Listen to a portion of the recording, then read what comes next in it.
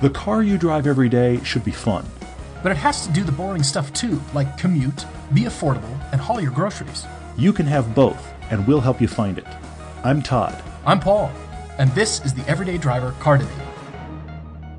I bet I know what many of you in the audience are thinking. You're thinking, oh, cool, the guys are back for their trip to Germany. They're going to stop talking about it. And you would be wrong. You'd be wrong. I'm sorry. I have to say, now we're back and just excited. That's the thing that's happened. It was an amazing trip. The guys that went, it was one of the things where we could tell they were enjoying the trip, and then they got back, and now the outflow of commentary from them has even ramped up again. Yeah, this has been pretty awesome. We thought they were enjoying it at the time. Now that they're back, they're all talking about how much they miss it. In fact, we miss it, and jet lag is still kicking us rather severely. But, you know, this is the problem of re-entry to real life once you've been driving around on the spa and the ring. Yeah, I woke up at 3:30 in the morning and just laid there thinking about all the stuff that we just did, the track driving, kind of wishing I was back there doing it all over again this week. But, yeah, that's not going to happen. And thanks to all of our folks who went on the trip with us, even Cole with his mom. He brought his mom, so you can do it too. And she loved every minute of it, and we had a great time. Had a blast. And all their Facebook pages and their Instagram accounts blew up with all the crazy stuff. They just had no idea what we were going to throw at them.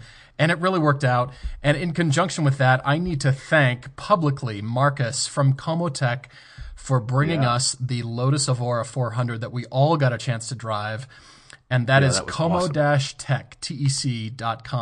They are a tuning shop as well as a Lotus distributor, Lotus dealership in Germany. And they were very, very gracious.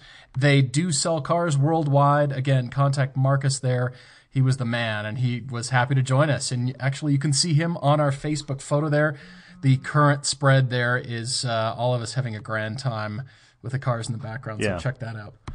Yeah, he came out for the day. In fact, all those cars, thanks for bringing up that Facebook banner photo, because you're right. That's an interesting touch on the trip, because all of the cars in that photo were the cars we had for our road tour day. So all the guys on the trip, you can see them there in the photo, they all got to drive those cars, including that Lotus Evora 400. And then you and I did...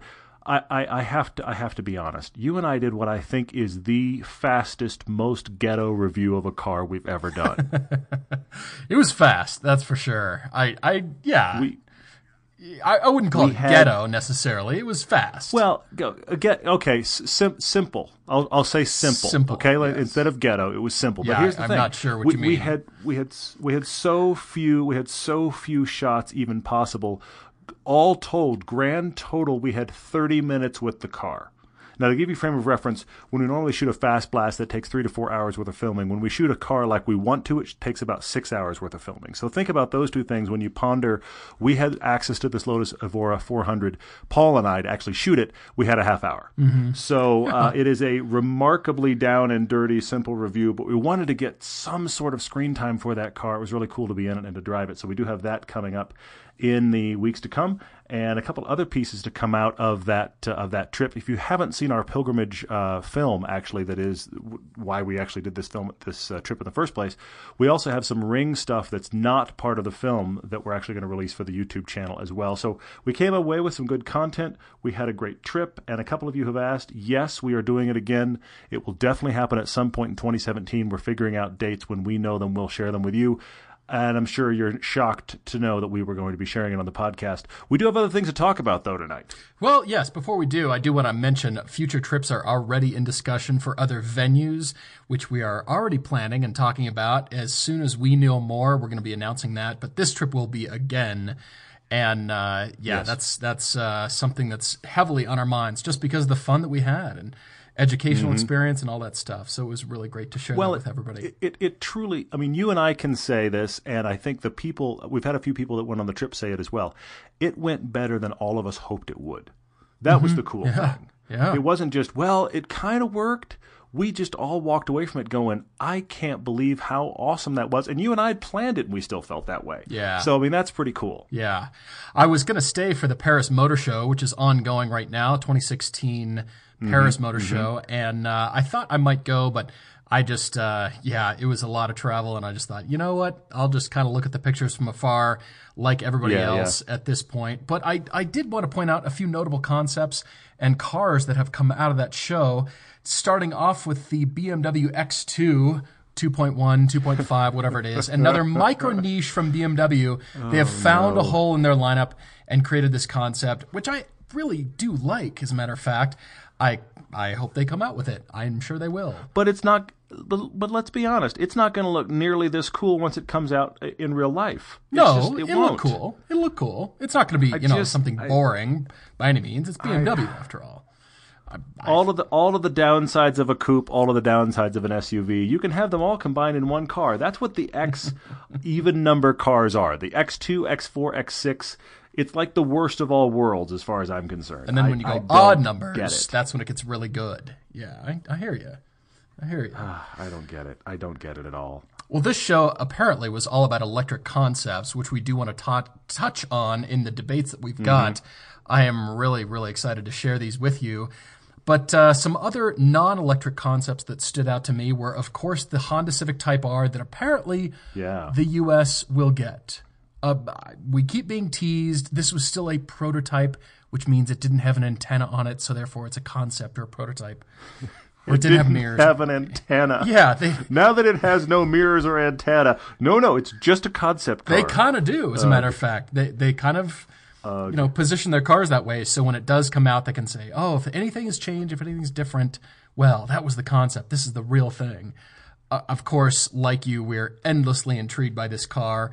We had, on our trip, we had the guys in a Renault Megane 265, so a front-wheel drive car with a lot of power, but here's something One even of the very hotter. Best. I'm just wondering if we'll get to see these on future trips. It's kind of exciting to think about, actually. I agree. It'd be very cool. I hope it genuinely comes here. Because, it's been a long time since Honda has had a real...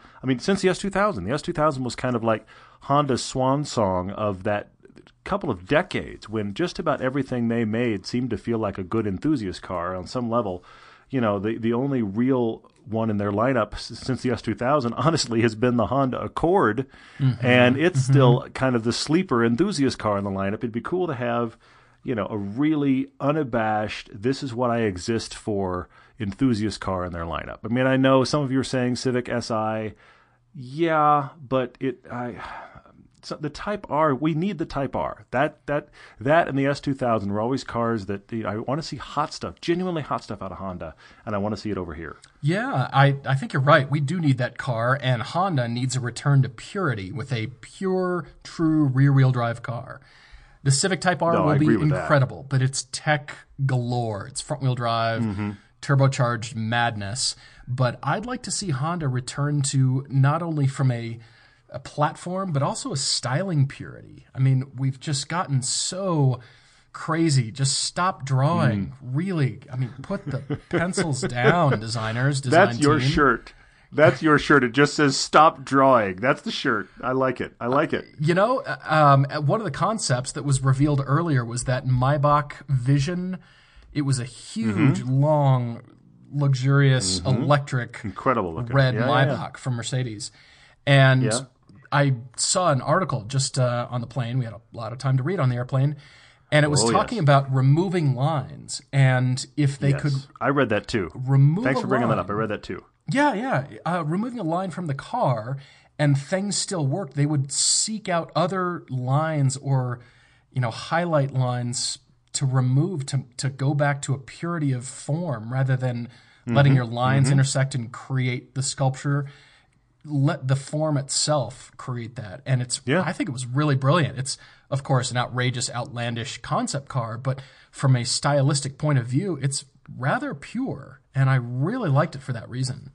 So, but I submit to you, and I'm not the design guy of the two of us by any means, but I submit to you, the cars that are timeless, you could say that. Whether they consciously did it or not, there is a real sparing use of let's put another line on it. It is a form, it is a shape, and that's what makes it so awesome. And it's not a lot of creases and lines and intersecting corners, and that doesn't really exist on the stuff that's timeless. I realize there are exceptions to every rule, but I feel like that's very true. And I thought that Maybach, I mean, it echoes back to a lot of the classics. I mean, the E-Type and a lot of the old Ferraris. I mean, it had that kind of sense about it, which is very much about the shape and not about the lines. Which is great. And it depends on the car, of course. If it's more aero-centered or, depending on the use of the car, obviously you need more, wider fenders and aerodynamic aids on the car. But just from a streamlined design, I love that thing. So beautiful. I want to call out Hyundai, and they're bringing the noise with this Motorsports RN30, which is the opposite end of what we're talking about stylistically. But this is really the teaser of this end performance line that I think the world cannot wait, cannot come soon enough because of, I think Hyundai is really well positioned for bringing this out. They really need this, along with, what we're talking about, Honda returning to purity and, bringing the Type R to America. I think it's really, the time is ripe for Hyundai to bring this performance line out into a lot of their cars. And this is, again, yet another model teasing that, as is, in a lot of cars at the motor show. A lot of manufacturers getting back to World Rally and debuting their cars for that. Pretty crazy concepts there, but I'm just loving what I'm seeing from Hyundai as well. They're really bringing it, so really cool to see that. What else? A few others. Gosh, this Land Rover Discovery is catching my eye. I keep thinking like, what's next after the Jeep already? I know this is strange to say, but and maybe I shouldn't even consider Land Rover after the decade of poor electronics and bad reliability that they've just experienced. But it's intriguing. I'm just looking. I'm just shopping. I don't know. Yeah, well, we're always just shopping. That's part of our disease. Yep. What else? Any other cars strike you there? Well, it was that Renault, that Trésor concept thing. I struggle with concepts like that, and I struggle with it because, is it cool looking? Yes. Does it feel connected to reality at all? No, not at all. And those get such big press. Yes. But it's just, here's the top half of the car folds away as a clamshell, and here's our Photoshop. I realize it's not Photoshop. Photoshop created file of it being used by active people in the middle of the Moab desert while they got out of there. No, they didn't. It's not anywhere close to reality, so stop. Well, at least it doesn't have a canoe on its roof, because lifestyle. But it was pretty crazy. Would you like to buy a Clio instead? Check out our beautiful Trésor concept. But how about a Clio? Yeah, I don't know. When concepts are that far out, I know this sounds ridiculous maybe, but when they're that far out, most of the time, I just keep walking because I just think you're having a design fun day. Great, but what do you actually have for sale, or what might you have for sale? Yes, maybe I'm weird in that, but it doesn't typically stop me because I just think, okay, there's somebody's model car project. Yay. I hear you. I hear what you're saying. I'm on the opposite end of that spectrum because I know you are. It's got to stir you with passion and excitement for the brand and for what's coming and for the technology they're pursuing, and I guess leave it to your imagination as to what might trickle down in the road cars. And if anything does or if anything does not, it's still wow, this is the company setting the vision. That's the thing I can't afford or doesn't exist, but I want a piece of that. Audi was successful for that for a long time. That's why companies race, the technology from racing or Formula One or Le Mans trickling down to your car, and somehow you're connected with that. That's really why they do it. Well, but the race car connected to the street car, I actually get that. As tenuous as that can be sometimes, I do get it. This is somebody's just kind of designed fun day. I realize it's more than a day, but designed fun day. It's just like, hey, let's just take the reins away and all logic and let's just do something that's cool. And yes, it's cool, but I don't feel like it relates to reality 9 times out of 10. That's it. And I'm talking about these extreme concepts. I realize there are concepts that are, predecessors of where the actual street car will come from. I get that. Obviously, the FRS, BRZ, they beat that concept into the ground before they released the car. But it was at least, the the beginning calls of this is what this car is going to be. Something like this big Trezor thing, very cool, awesome looking, and I'm moving on. Well, to your point, the show really seemed to be about electric cars with this VW ID concept and Mercedes and just about every manufacturer going the electric route, which stylistically, putting that aside still, but I could really see a lot of connection because now they're pursuing concepts in terms of the tech that's going to drive the wheels. And I see concepts really being pushed further and further along in that arena, less so the big grandiose styling exercise and more of a, that doesn't really strike me as the most beautiful car ever, but what's underneath and how does that relate to the next gen Golf or, the next gen electric car that I'll be able to afford? You're right. I mean, that's what this show is really becoming about, and I see that only increasing in the future is everything's going electric, which is pretty exciting because it's never really been this prolific and this democratized before. It actually ties into our first car debate here, which is interesting. But I see, motor shows going that way. We even got a Facebook question about, is Chevy trying to, is there some underhanded conspiracy theories going on here? But we'll get to the Facebook questions too. Yeah, I want to talk to that one a little bit later. You're right, it relates to all of what we're talking about. We should probably talk about Oliver writing into us from San Francisco Bay Area. And as you've already alluded to, he relates to this electric car thing because he has a lease on a Fiat 500e, and it's coming up this summer. And he's ready to get out of that car. He said it's actually been fun, but the torque steer is ridiculous, and he wants something that has at least a 200-mile range, rear or all-wheel drive, and then he realizes I've kind of described the Model 3 and I can't have one yet. Okay. All right. So that's where we start our problem for our friend Oliver. He is looking for a best used fun car under $12K because he's thinking about just waiting on his Tesla Model 3. I wonder if we're going to get a lot of questions along this line of, I'm waiting for my Model 3. I've either got a deposit or I'm waiting for them to become available. So what do I get in the interim? And I'll answer it. I'll answer it right now. In general, if you're going to write in and say, I have a Model 3 on order, I'm going to say to you, get a Chevy Bolt. Yeah. I thought we both might touch on that, actually. That's not really where Oliver goes, I feel like, because he starts to go, all right, let's do a fun gas car for under $12,000. But, seriously, if you're waiting on your Model 3 and you need a car right now, that's just the whole thing we've been discussing. The Chevy Bolt is a car for right now. Yeah. 200 plus miles, electric, done. Hello? Yeah, I'm investigating this more. I'm looking at it more, and I can't see a reason to not buy it. If this is your market and this is what you're looking for, which is Oliver. And I suspect more and more people are going to be in this same situation. Now, Oliver is looking for a less expensive used car because he wants to end up keeping it. This is not going to be a car that the Model 3 or potentially the Bolt would replace. It's more of, it's got to get me around. I want it to be a stick shift. I might put it on the track. And then when the electric car thing becomes available and I can afford that, then I'll throw down for that. So it's a bit of a different situation. He's going to keep the car here.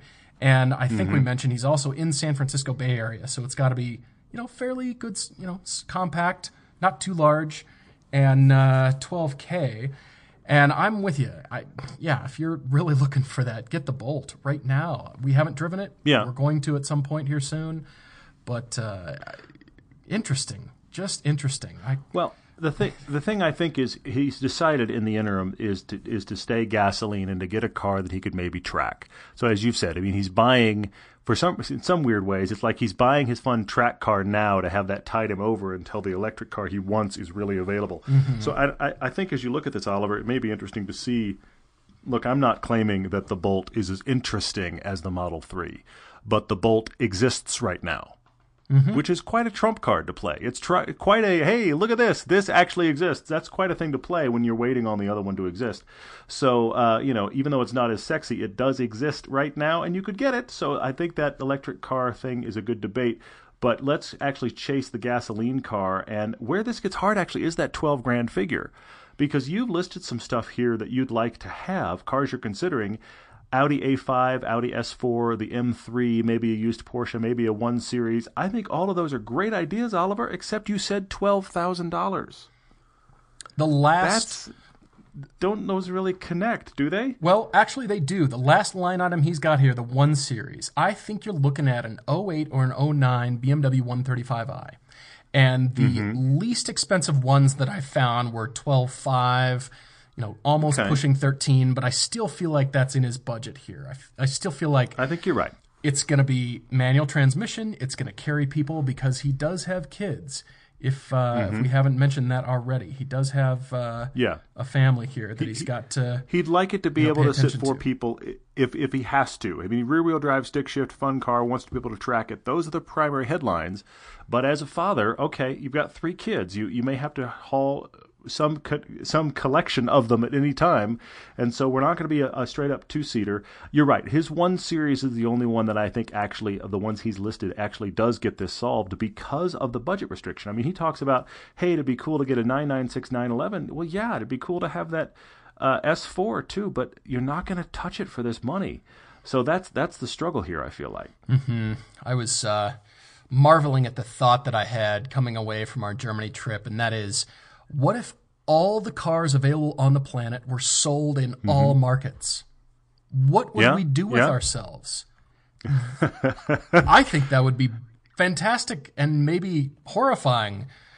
I mean, we'd get the Tata Nano, and we'd get, all kinds of crazy, awesome French cars that we see. And I just thought, well, okay, our choices is would be there really a car? opened up. Is there a car we don't have here that you think works for this? I just come back to the hatches that Tom has been driving. I mean, there's so many hatch choices that could be fun, even though Oliver wants a rear-wheel drive car or all-wheel drive. I understand that. I just feel like the prolific choices are so interesting. And, even the 1 Series 3-door that we don't get. That is, we even saw more a race of a clown car shoe, at Spa. One of these turned into a race car, and it's so different. And I feel like there is the enthusiast need and market for it, but it's a business decision on all the parts of the manufacturers. But I'm really leaning this 1 Series. If you don't want to go European, there is the Hyundai Genesis Coupe, which is also the same recipe, although Korean. But same recipe, and I bet you can get them for 12, 12.5, again, somewhere in that price range. The early ones, probably. That's a good one. I had 2 others that I actually thought of. No, I take that back, 3 others, because I do like your BMW 1 Series recommendation and the suggestion you even made, Oliver. But I had 3 others that I thought of that I think could work for this. I mean, I was trying to hit all the buttons here, but I am going to go off of your rear-wheel drive, all-wheel drive recommendation for one mention real quickly, Oliver, and I'm going to say Fiesta ST. Because we're talking, 13, 14, which is not way out of your budget, and that is a car that you could do any family duty you need in it. You're not going to be precious with it. You could track it all day long. You could keep it, strip it out later if you wanted to make it into more of a focused track car. I think that's a real contender here. It isn't rear-wheel drive, but it is my one exception to that rule that you've given. I think that's a real option. I like that. I mean, they're 13, 14 grand now. Hard to beat for just fun factor, And we've talked about it before endlessly, but could work here. And I had 2 others that I thought of. Did you have others as well? That's really where I landed. I thought the 135i is the perfect car in this situation, but I think it's a real front runner here. I totally agree. Yeah. I had 2 others. I don't know if I like them as well, but I do think they match the requirements. You could get a Mazda RX-8 all day long. You could just go get an RX-8. There's no question. You're going to have to think about, okay, rotary engine, do your research on how to buy a good one, do your research on how to keep it running well, but ultimately what they want to do is they don't want to be a short trip car. They want to be much more your track car, honestly. Great handling, but if you had to put kids in that, you can put adults in the back of that car, which is it's a shocking use for of a space. moment. No. I'm not saying let's hop in and go cross country and let's hope that everybody in the car is under 6 feet tall, but it is a surprisingly good use of space. That is a great handling chassis. It is a very fun engine to drive at the upper levels of its RPM. I mean, there are a lot of really good things about that car. You just have to kind of steel yourself for the reality of the rotary engine. So I would certainly look into that. But budget-wise, easy. And then an E36 generation M3. Mm-hmm. That's the M3 from the 90s, okay? So second gen M3, you could get one of those for your budget for sure. I'm sure you have to put a little bit of money into it to keep it running, but I mean, we have our big BMW M3 Icon film coming out. In fact, spoiler alert, we have a teaser for that film dropping this week. So I'm going to just go ahead and say that to all of you right now. That is coming. We're going to have a teaser with a little bit of footage because that film is in the edit now. that one guy that does the editing, yeah, he's actually working on it. But the E46 M3, all the ones that we dealt with for the film, and we walked around a few of them, they were all bought for under 10 grand. Yeah, so for 12. I think that's a real contender here. You could get a really nice one for 12. Yeah, I mean, yeah. That would be a consideration, and that could be a way to get into that car. And great car to keep long term, great car to wrench on. Yep. It's not that we're out of choices, but again, the budget constraints limit us a little bit, and I'm doing my best here. I hope you're noticing, Oliver. I'm doing my best here to not go crazy. However, I think once the electric enters the equation, this car that you get will sit. You'll be enamored with the new electric car. Yeah. You drive it everywhere. Oh, yeah, definitely. And this will be the track car. So you don't want to spend too much money. We definitely understand that because it'll be, maybe I'll sell it and, or just it'll sit and sit there costing you money. So that's not what we want. We want you to drive these things and drive the wheels off. So hopefully that helps. And we'll go ahead and jump to our next car debate. We've got two here for you.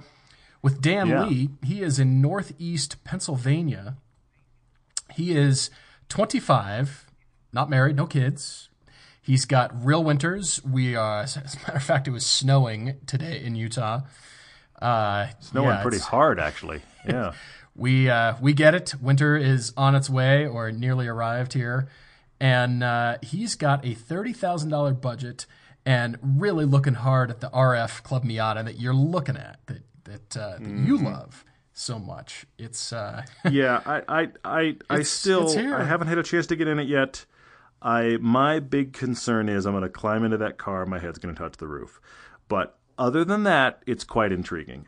But Dan, that's not an issue for you. You've written in, you've said that is your kind of your personal winner right now, though you haven't driven it.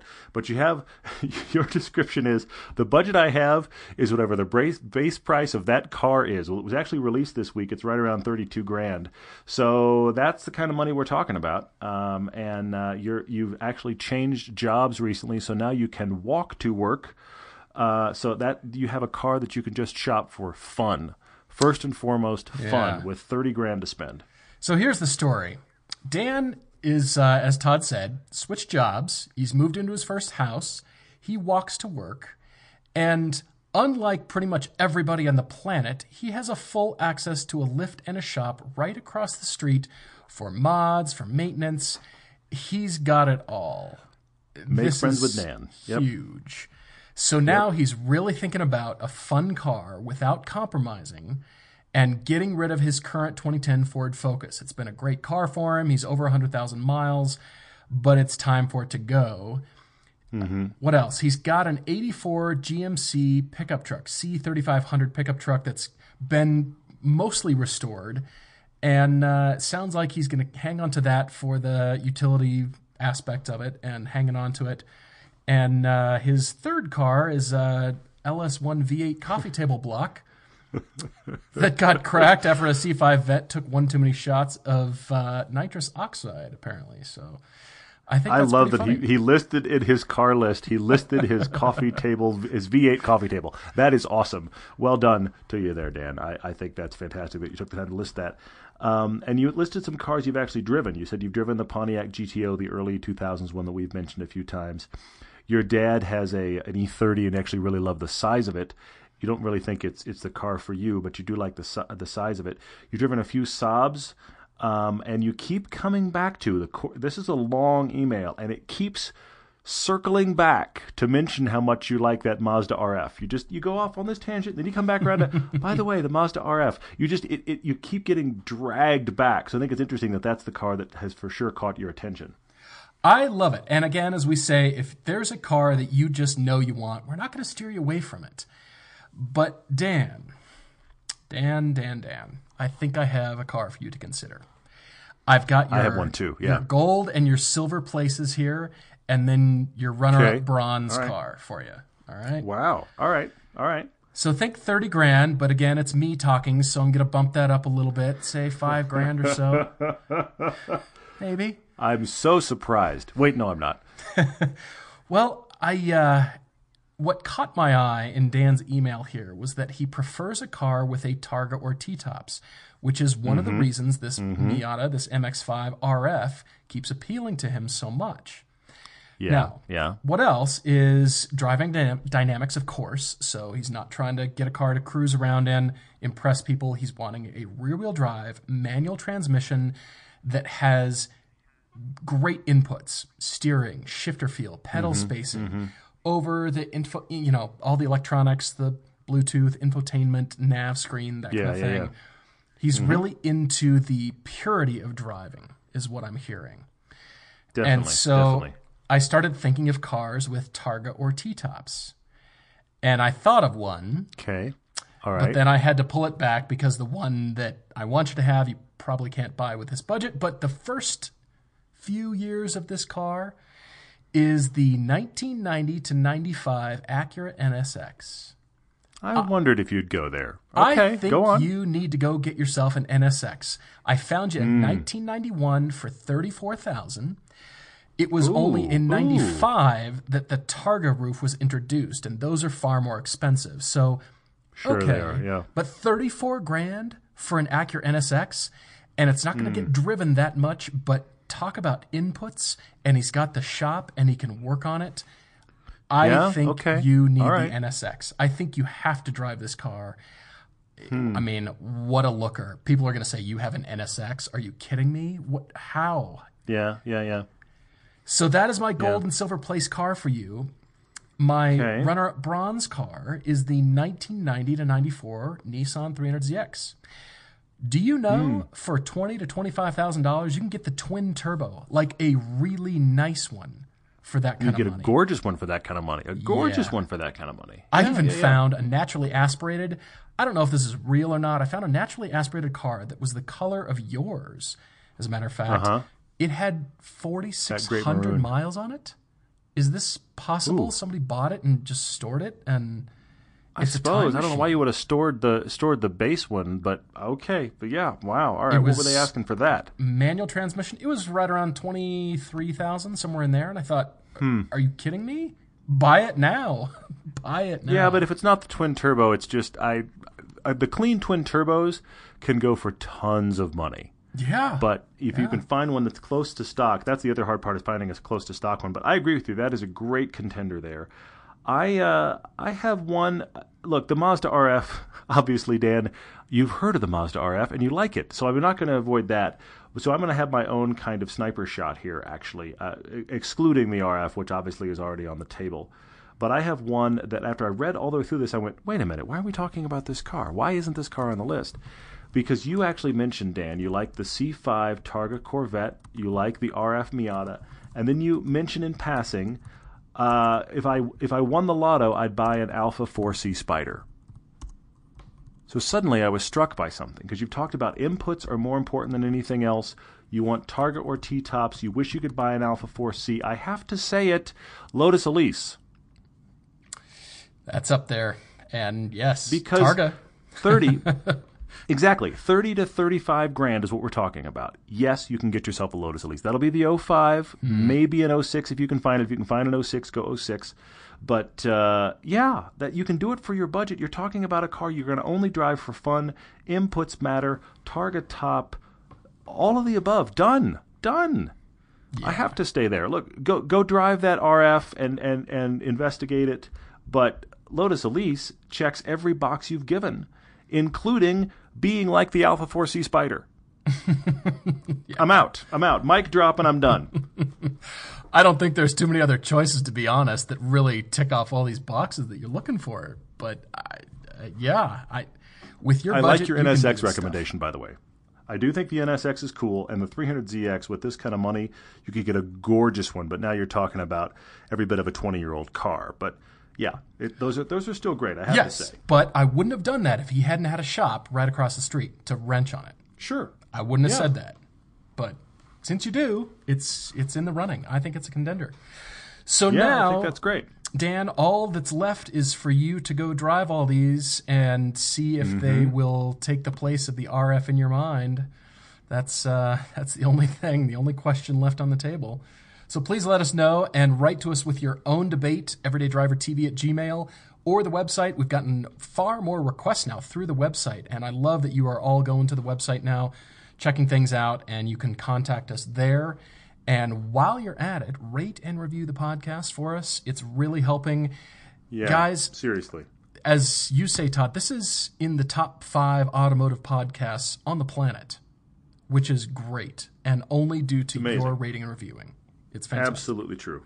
Absolutely true. It's all about you guys doing that rating and reviewing. It's helping us immensely, and you can do that on pretty much any platform. I mean, you don't obviously the iTunes thing is a place we can see them, but Stitcher does ratings and reviews. You can do it a lot of places. So wherever you listen to podcasts, we would appreciate it. Your shares are a big deal to us. It has made a huge difference. Honestly, the number change in this calendar year alone for this podcast has been kind of shocking for us, and we're thrilled. So thank you. Yeah, so we should jump to some Facebook questions, but before we do, there was one that came on Twitter from Chris H.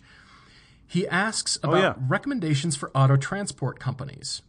And, good. I'm glad you're going to tackle this. Yeah, that's great. Well, yeah, I've had some experience here, and I will say, Chris, that if you go to any major auto show, like any of the auctions, like the Barrett-Jackson auction in Phoenix in January, the Monterey Weekend, Pebble Beach car shows, there's a bunch of East Coast car shows as well. Look for the transporters that show up there, because if those are there and guys are using them, then that's really all the endorsement you need.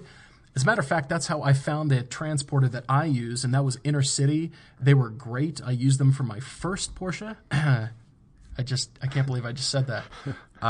Anyway. Paul Schmucker and my first Porsche. All right, that came out wrong.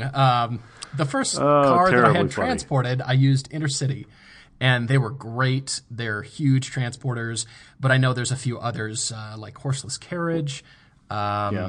And there's that orange one, the Reliable. You see tons of those. Reliable carriers. I think their entire fleet does Pebble Beach every year. I see more of those orange Reliable trucks than anything. What's cool about those guys is they might be alone, they might not be in this, but they have GPS tracker locations, so you can follow where your car is at any given moment, and it's kind of ridiculous. But some guys like to do that and keep track of where their hot car is coming in from.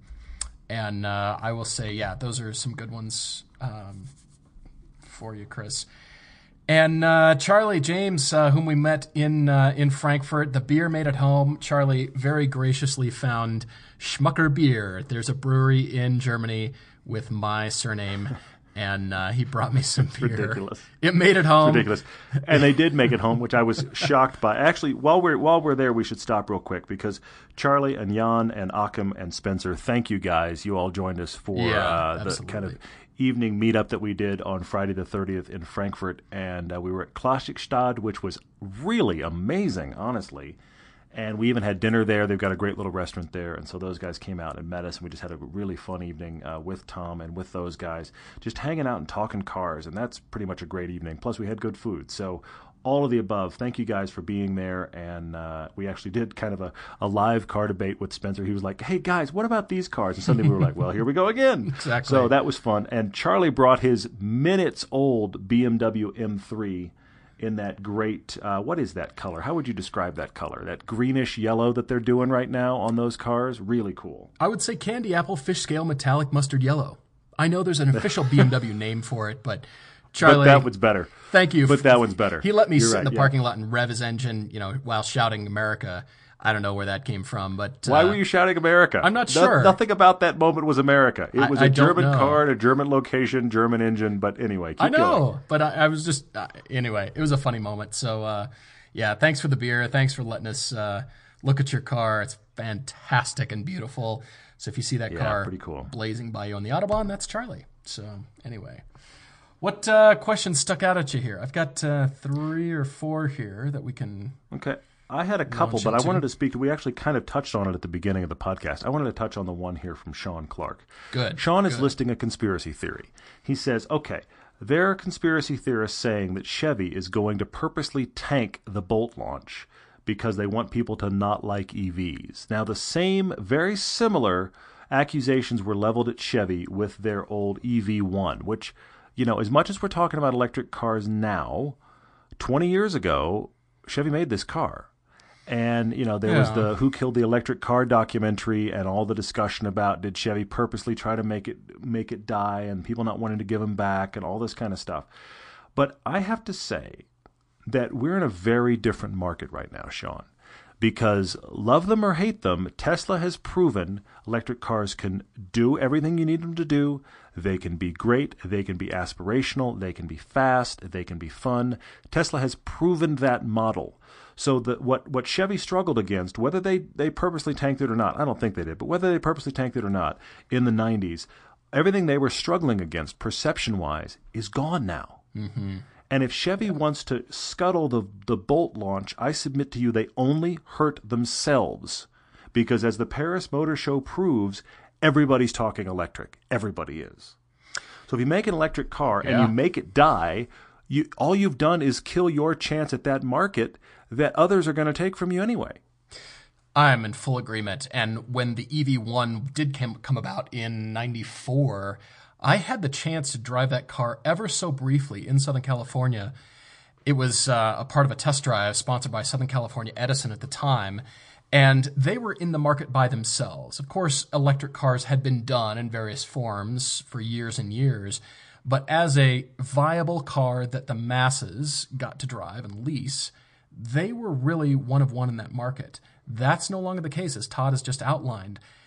Tesla's done it. So if Chevy tries to, mess around with their own market, other car companies are going to pass them by. There's too many other startups and too many other German manufacturers and European manufacturers that will race by them and leave them flat-footed. So I don't think it behooves them in any way to not make the Bolt a good car and not really try to compete, because nowadays it's democratized. This is where we're going, everybody. I mean, we've got Uber and Lyft and everybody partnering up with somebody in China. So this is the direction we're going. They will do themselves no good by trying to sabotage themselves. So. Yeah, agreed.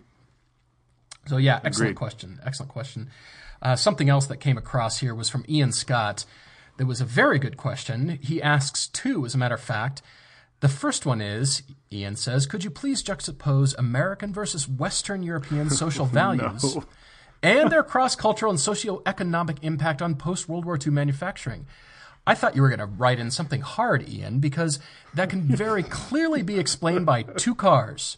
The first one is the 59 Cadillac DeVille with the very tall rear wings, the rear fins. That is the height of, I will say, optimism in post-World War II manufacturing, and also from Porsche, who screwed giant whale tails to their Porsches.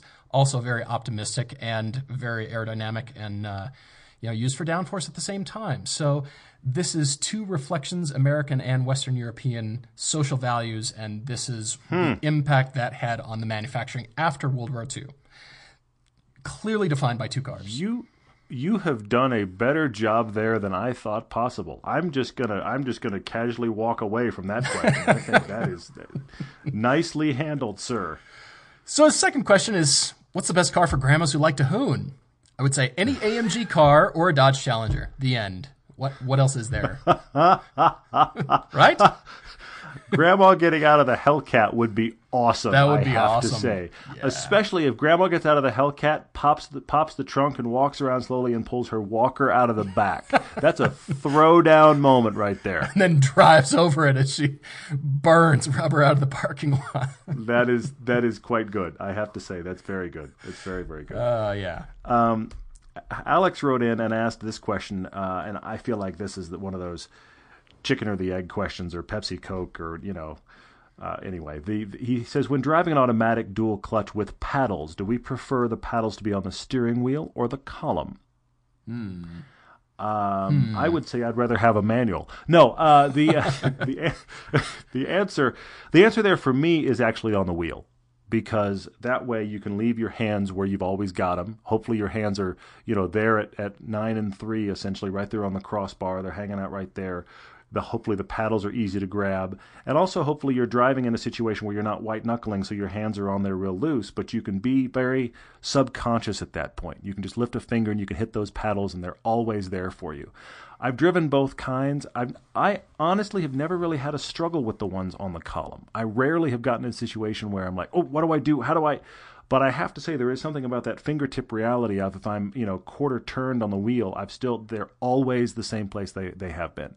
There is something nice about that. Yeah, I'm with you. I don't ever really find myself in a second gear corner situation where the wheel is cranked so far over that I need to shift through a corner. You just keep revving and keep driving, and then once you unwind, then upshift. Or same with downshifting. I don't really know of a situation where, if you're going fast through a corner, you're not past 90 degrees. I would hope not, unless you're drifting. So therefore, paddles on the wheel are going to be just fine, and paddles on the column aren't that confusing either. I think it's really just a manufacturer preference at this point. I think there's some personal preference there as well, but I mean, most of the time, the ones mounted on the column are a lot bigger as well, so you can grab them even if you're slightly turned over. But I mean, you're making the exact point from a driving perspective. You should be downshifting in a straight line headed for the corner anyway, so the wheel's straight, so it shouldn't matter. And then you're probably not getting a whole lot of shifting done coming out of the corner until you're mostly straight again. So in theory, they should be available to you either way. I'm just saying I like the, hey, I don't have to move my fingers far thing of having it go with the wheel. Mm-hmm. Yeah, that's an interesting. Good questions, everybody. I mean, continuously creative good questions that are pouring in, which is nice. What else? Tyler Stevens asks me as a designer what I think of current car design language and why everybody is incorporating all these fake air scoops and gills and grills and vents and all this stuff made from cheap black plastic. And how do we stop this? Short of a letter to your senator, I think it's really, it's a design stylistic theme. I would love it if the word you're looking for here is rut. They're in a rut. If we could get past a lot of these cliches and really go back to something fresh. And that really touches on the discussion you and I had at the top of the podcast, which is removing lines. Even though you want to design your car from the perspective of highlights, the upward facing surfaces defining shapes, the shoulders, the rockers, those kinds of things. But removing lines and letting purity shine through, that's not what's happening here. And Tyler, you give some great examples. I will say, plug for Porsche GT3 RS that does have functional vents just behind the rear wheels, which vents out that low pressure area in the wheel well. I mean, sometimes it is for good reason there, but that's in a race car, for crying out loud. In all these other cars, they're just fakery. Think about the ones on the Z51 package. I think I'm doing that right. The Z51 package on the new C7 that creates those two vents above the pockets of the rear wheel wells that they actually vent out. Now those I'll submit to you that those have purpose, and yet they kind of ruin the line of that panel.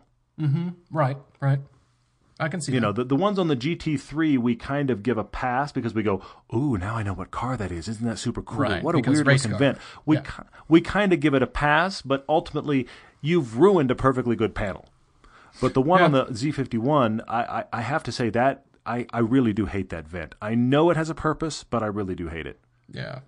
But back to the BMW world, that very iconic vent on the E46, inline 6 M3 that everybody loves. That iconic vent was initially created for actual airflow and ended up not being needed, but everybody liked it in the design and they kept it. And now BMW has some variation of that on every car they build. Mm-hmm.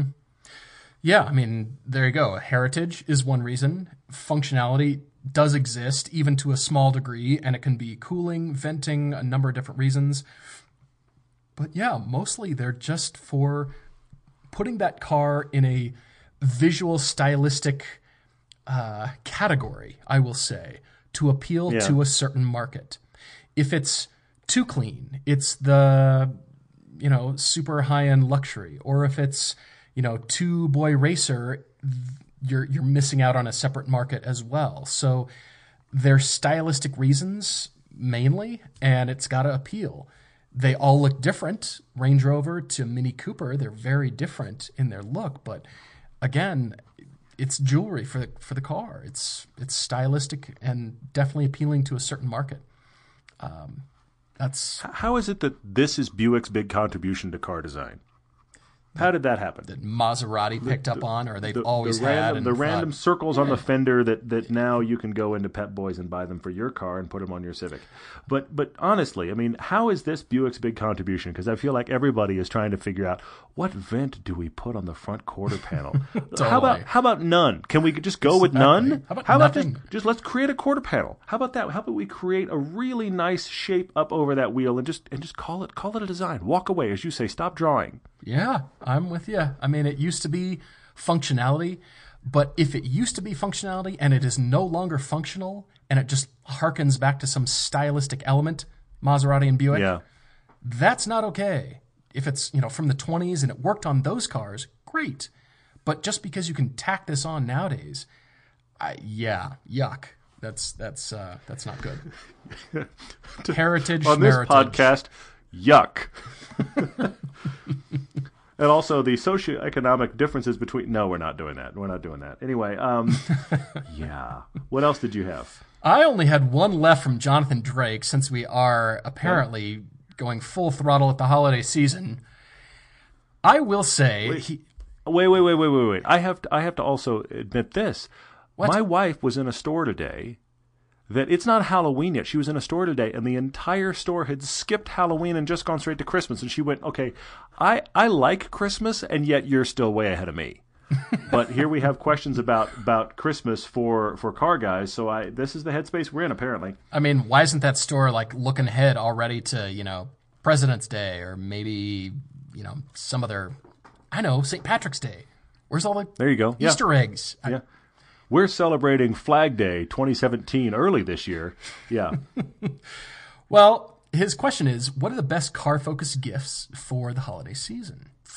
And Jonathan, as a matter of fact, I just ordered some prints from a company in the Czech Republic called unique-limited.com. They are not paying us to say this, but of course they're Porsche prints. If you look this up, unique-limited.com, they do some beautiful, fantastic artwork. I just had 4 prints framed for the garage. The garage project is still coming right along. And yes, it is. I really haven't seen better car art, to be honest, and I love it. So check that site out. They have not paid us. I had not thought of this question. I actually kind of read by this question because I was, again, thinking, are we talking Christmas already? But now that you're here, something has just popped into my head, and that is this. We are actually, I'm not kidding now, I really am very serious. We're actually going to release a round of shirts and swag-related stuff for the show. We have some cool designs we're going to drop.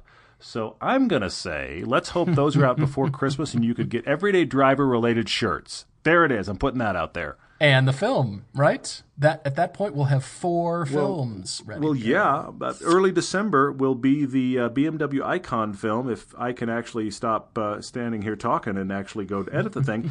Yeah, we'll actually have the Icon film. So that you're right. That will be film number 4, which is shocking. 4 films in 4 years on top of everything else we're doing. But that Icon film is going to be really cool. I mean, I'm already neck deep in the footage, and it's a pretty fun one. So you're right. That will be out by then, too. Yeah, I didn't realize that. Yeah, gifts from Everyday Driver, of course. I think Jonathan teed that right up for us.